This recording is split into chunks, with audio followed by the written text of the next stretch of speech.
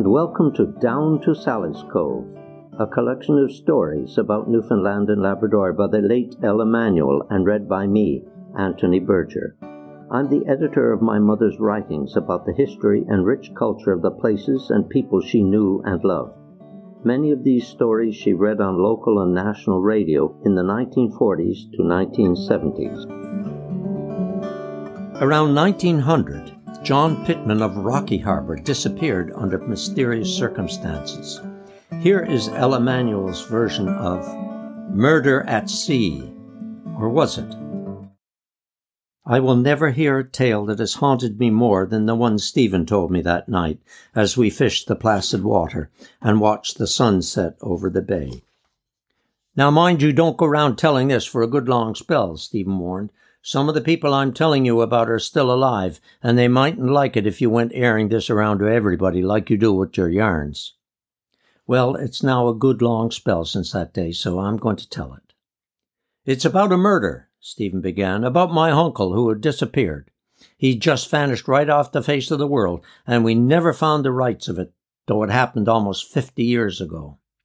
As Stephen told it, the story began with an American banker loading salt herring in the Bay of Islands late in the fall. She delayed leaving just a day too long and was caught in the ice just outside the bay. Being unfamiliar with the coast and quite without experience of early winter ice, the crew feared what they didn't know.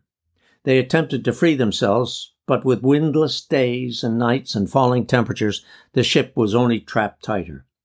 Driven with ice steadily north along the forbidding harbourless coast, they finally came in sight of Trout River, hardly a dent in the coastline, but showing a few houses. The men turned their backs on the ship, walked ashore over the ice, and went home, out of this story. Now, said Stephen, here was a sound vessel loaded with good salt herring, standing out there alone and drifting north, and here were the boys on shore with nothing to do but watch her. Fishing was done for the season, and 'twas too early for logging. Nobody in Trout River paid much heed, 'tis true, but when the ship drifted up across Bon Bay and they could see her from Woody Point, somebody said, "Come on, let's go out aboard of her." Well, were they just going for the hell of it, I asked. Not exactly. I think they must have been thinking of salvage. They figured if they stopped to figure at all, that they could get their boats within half a mile of the ship and then walk across the ice to her. They would stay on board till she was free and then bring her back. Anyhow, about a half dozen men started out. They put in for a few hours at Rocky Harbour, where they met up with me uncle. A big, red-headed feller he was, and always ready for a bit of fun, despite his terrible temper. They persuaded him to go along to sort of liven up the party. Anyhow, off they went. For about a week, we could still see the ship way out, still stuck in the ice. And then the wind hauled round and drifted her out of sight. More than a month went by and we didn't hear a thing about her. I can mind me father talking about it. I was only 5 or 6 then. He said there was no use worrying because we couldn't get out to her, not rightly knowing where she was. Well, finally, Stephen went on, she drifted toward the shore up there by Cow Head, where the land leans to the westward. And pretty soon she was off the Arches, just by Parsons Pond, and then some fellers came down to Bon Bay by dog team and told us they'd seen the vessel. So we decided to go and get my uncle to bring him home. They took me with them, so I'm now telling you what I saw and done. We harnessed the dogs and drove up the old coastal track till we came to Parsons Pond. We got the loan of a dory, but we had a bit of trouble getting right up to the ship because of the drift ice and slob and patches of open water. When we got to the vessel, she looked empty. I minds I had a cold, naughty feeling in the middle of my stomach, and I can see my father's face now, all screwed up and anxious. Anyhow, soon as we got to the boat, we saw a man coming up out of the forecastle. His head was bandaged up, so's we could hardly see his face. He was a Bon Bay man, never mind his name. Said he was acting cook, and he looked over the side down on us with a grey, sick-looking face and shifty eyes. And we asked him hearty-like, "Well, boy, how you getting on, and where's our man?" The cook stared, and then he said, "Ain't you seen him yet? He left here last Friday to walk ashore. Said he was anxious to get home and see how you were all getting along." Well, when me father had digested that information, we wondered where on earth me uncle had got to.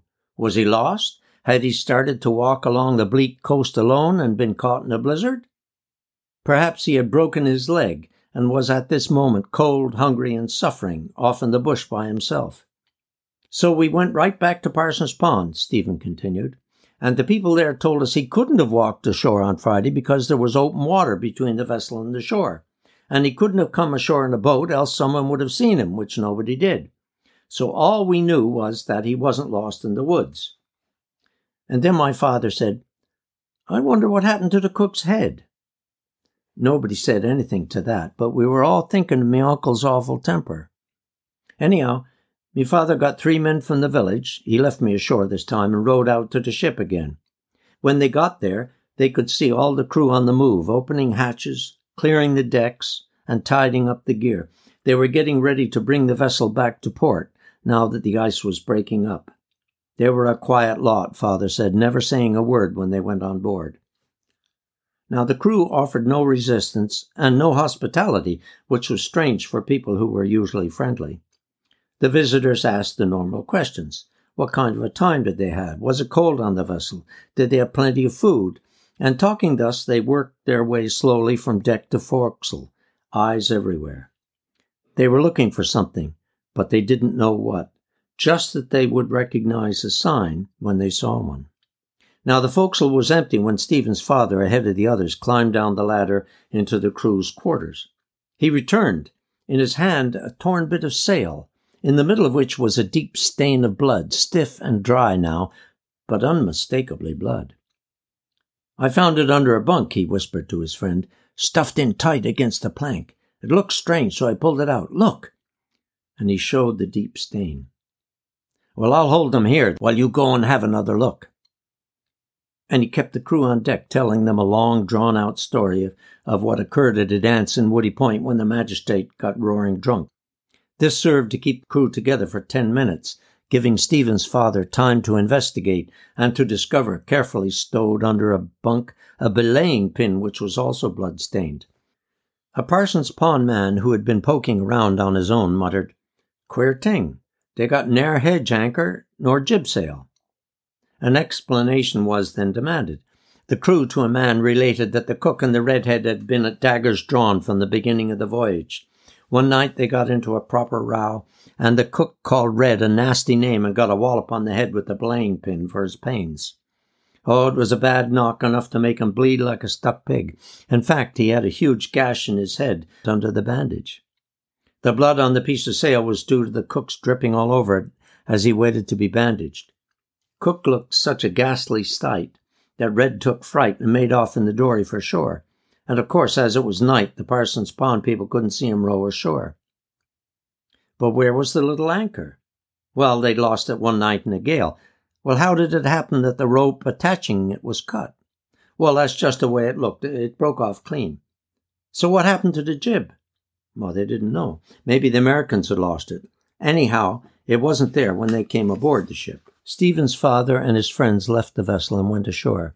They organized search parties that scoured every foot of the shore and inland between Parson's Pond and Rocky Harbour. Never did they see sign of Red nor anyone else. They waited. He didn't turn up. Every living soul along that coast kept a sharp lookout for months. The devil-may-care red-headed fisherman who took life so easy and laughed so much, despite his villainous temper, was never seen again. Stephen's father bided his time. The ship was brought back to Woody Point. The Americans came to claim her and paid good salvage money. And then Stephen's father struck. Gathering a few friends for moral support, he went to the magistrate and demanded the crew's arrest for murder. The magistrate is reported to have said, "You haven't got a body, so how do you know it's murder?" And that was the end of it until several years later. Then a rumor spread after one of the ship's crew fell ill. Before he died, he is said to have confessed to helping kill the redhead after a tremendous row. They didn't mean to kill him, only to give him a good fright, but when they found he was dead, they panicked. So they sewed him in the sail, weighted him with the kedge anchor, and threw him overboard. "Mind you," said Stephen, "'twas only a rumor, but even to this day one old man will whisper, 'Murder,' and another will shrug his shoulder and say, 'Poor fellow must have lost his way.'" While Steve was yarning, the sun had set and a little breeze blew up to ruffle the glassy surface of the bay. The moon stood on top of Grossmorn, then leaped off into the sky. The little gasoline engines that generated electricity for the big houses began to chug, and lights came on as tiny pinpoints along the shore. We piled our catch in a heap, shipped our oars, and rowed home for a glass of beer before the cafe shut.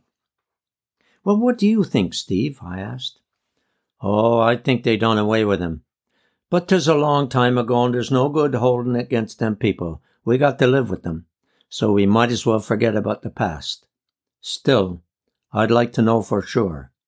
And so would I." That was me, Anthony Berger, reading a story by the late Ella Manuel from the podcast series Down to Sally's Cove. This was recorded in the studios of VOBB, the Voice of Bombay community radio in the heart of Grossmorn National Park in western Newfoundland. Recording engineer and sound editor was Gary Wilton. Background music from Coffee in the Cove, written and played by David Berger.